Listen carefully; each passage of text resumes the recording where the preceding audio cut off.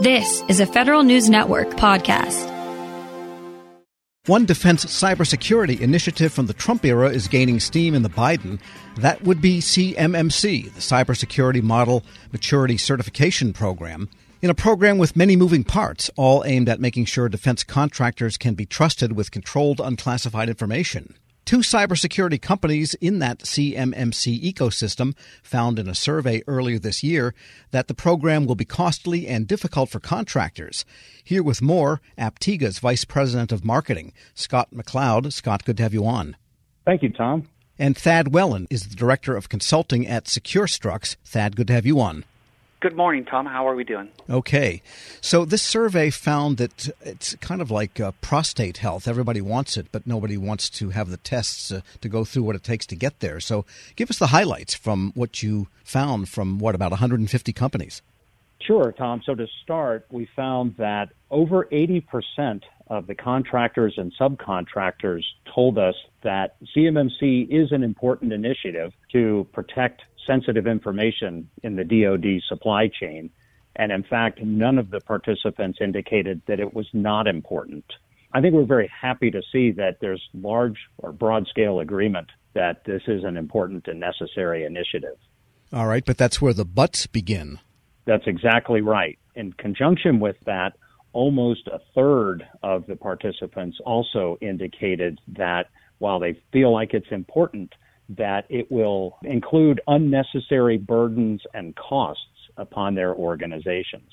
And those costs would be what? In the obtaining of certification from a third-party assessor or the investments they might have to make in basic cyber?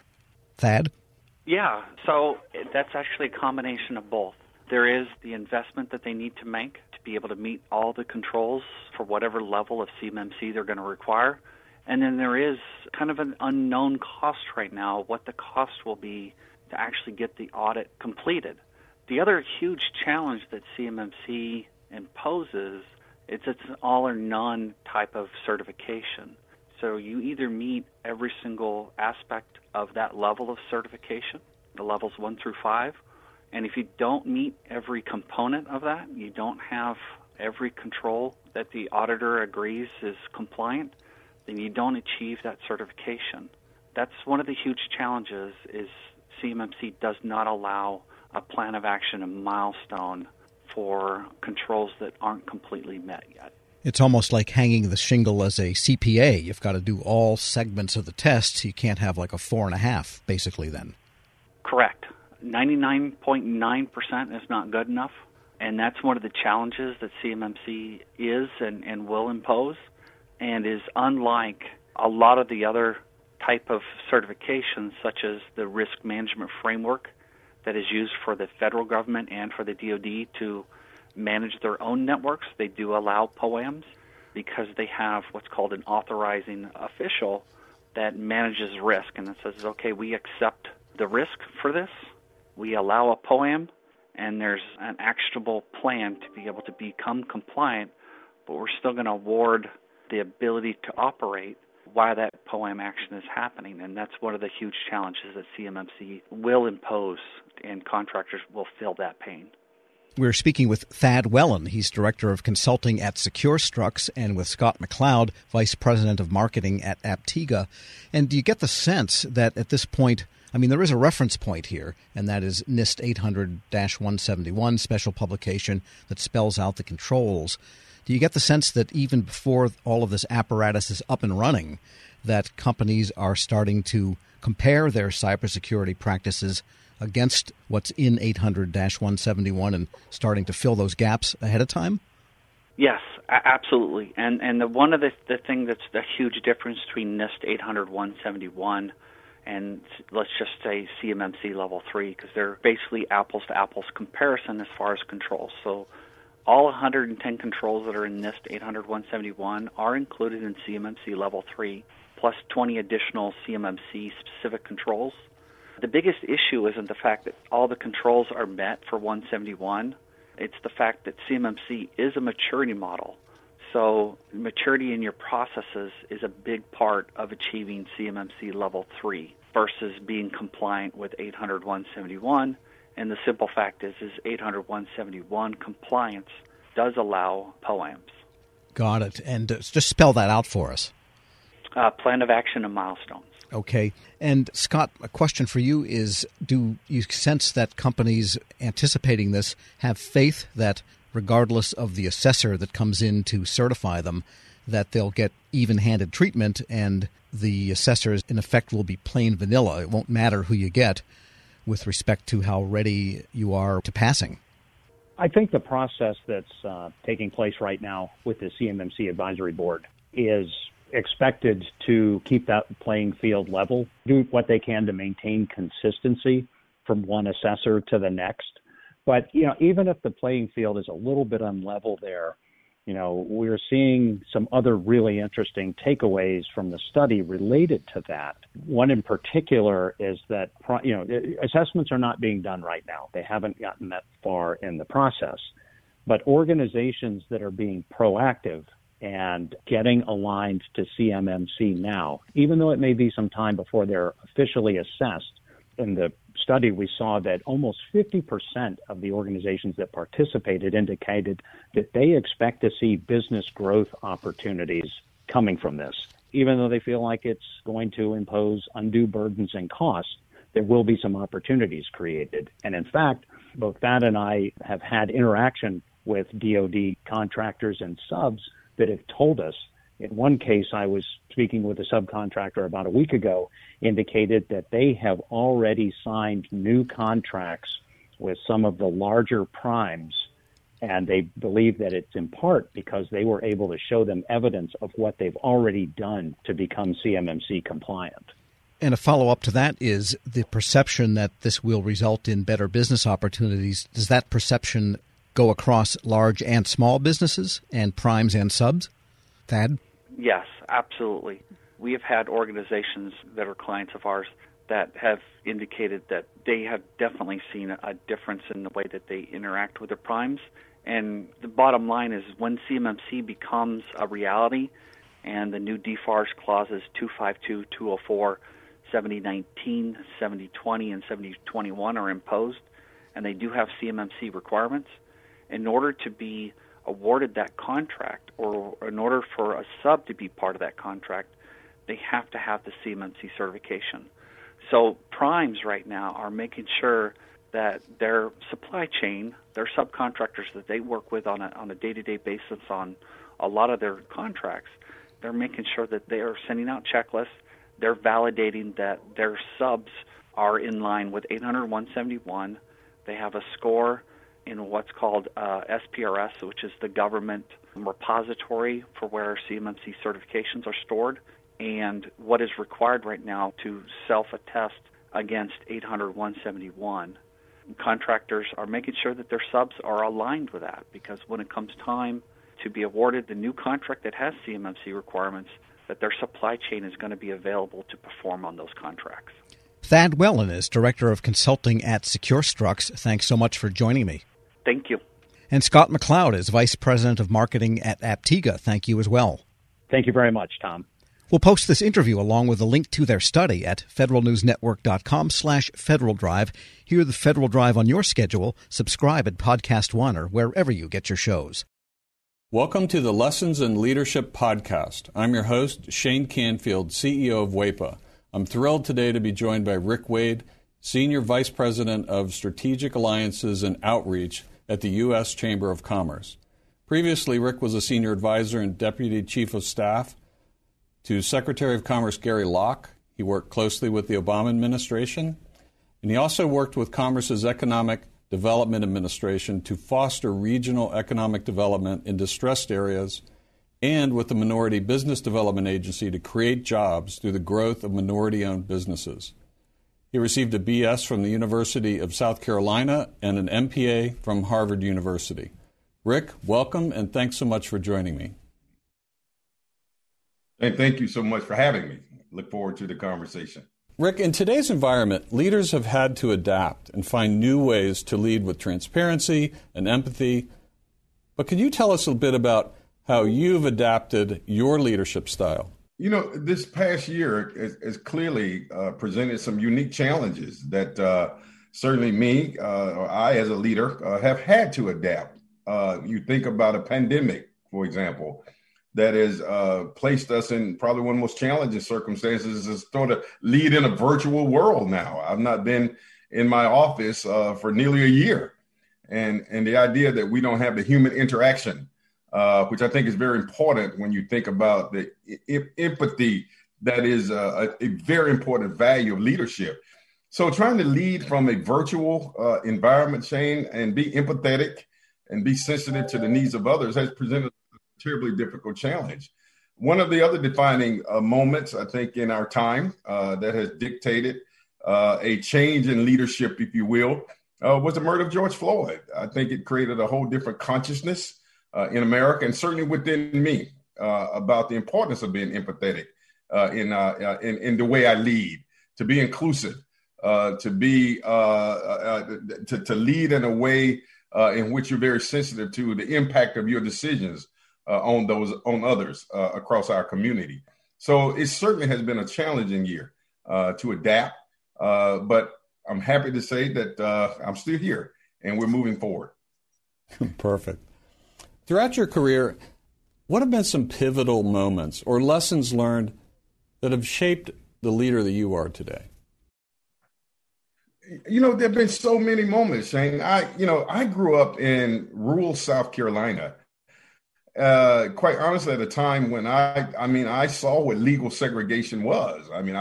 I wasn't able to go to an integrated school until middle school, being bused across town. And I remember, as strangely as it may sound, in 1979, I wanted to run for vice president of my student body at Lancaster High School, a little rural school. And I had to run on the ballot as vice president black, literally. And there was another candidate who ran as vice president white. And the irony of that story is that the following year, I ran for president and I won overwhelmingly. That was a lesson for me in leadership. And the lesson there was, perseverance, have the tenacity, have a vision, and overcoming barriers. And I didn't let the idea that the construct that I had to run as vice president deter me from reaching my bigger dream, which was to represent students. So I know that perhaps may be a small example of leadership, but it really did define how I view myself, the vision that I have, my willingness to fight for change. And that was the beginning. I think that set the foundation of how I lead. And there have been so many other moments. One of the most defining moments for me personally was the massacre at Mother Emanuel Church in Charleston, South Carolina. A very close friend of mine, Senator Reverend Clemente Pinckney, who lost his life. And it conjured up, again, these issues of how deep the divide in terms of race in America is. But it also inspired me to lead even more and to lead harder and to lead with diligence and vigilance to help close that divide.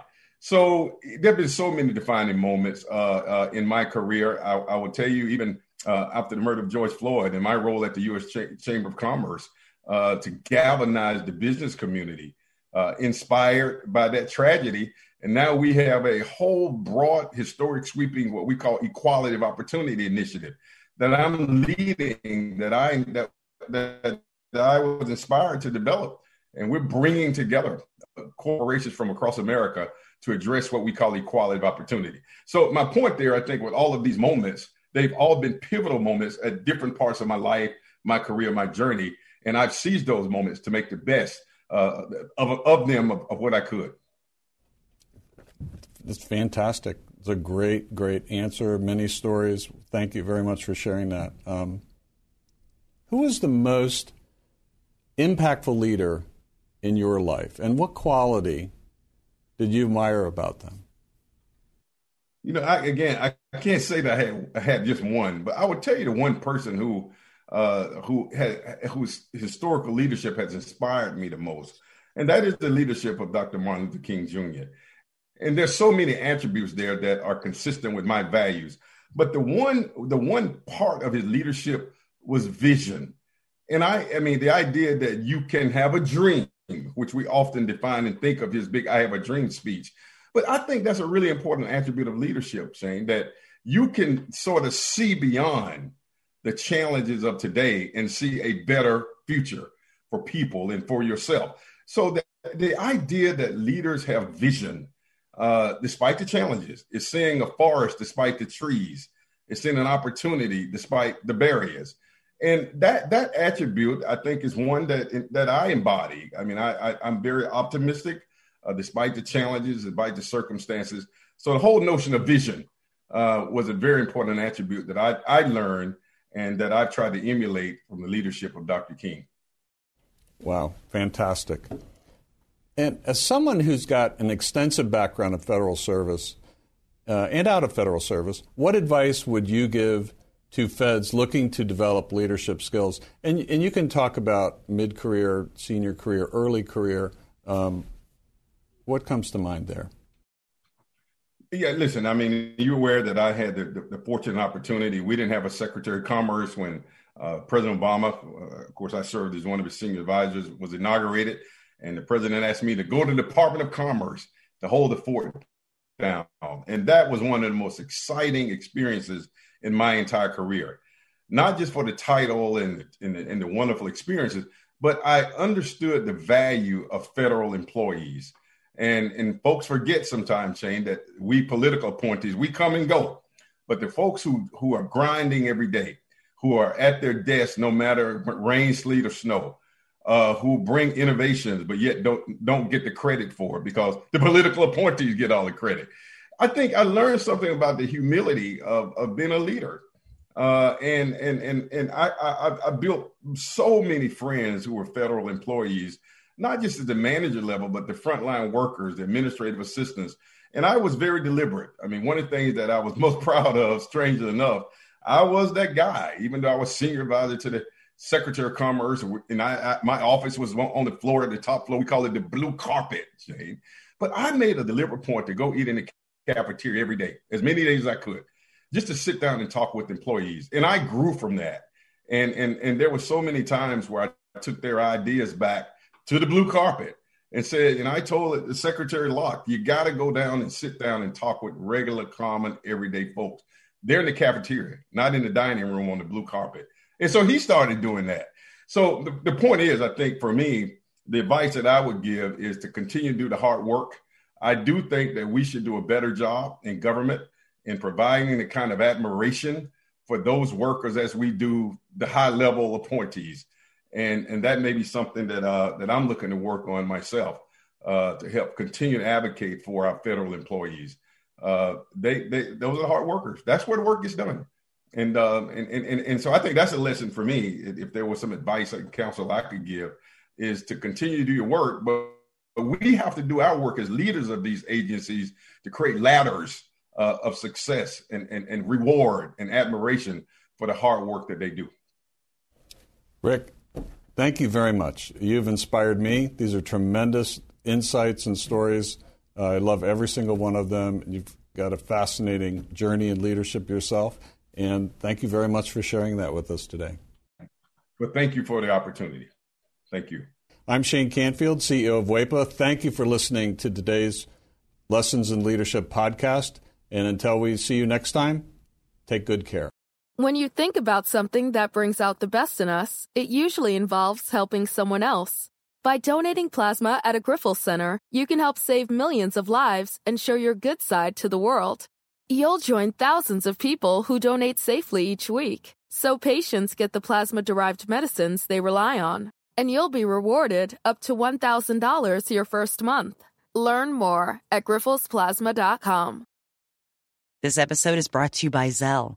Whenever you're sending money through an app or online, it's important to do it safely. Here are a few helpful tips. First, always make sure you know and trust the person you are sending money to. Second, confirm you have entered their contact details correctly. And finally, if you don't trust the person or your recipient is rushing you to send money right away, think twice before sending money through an app or online.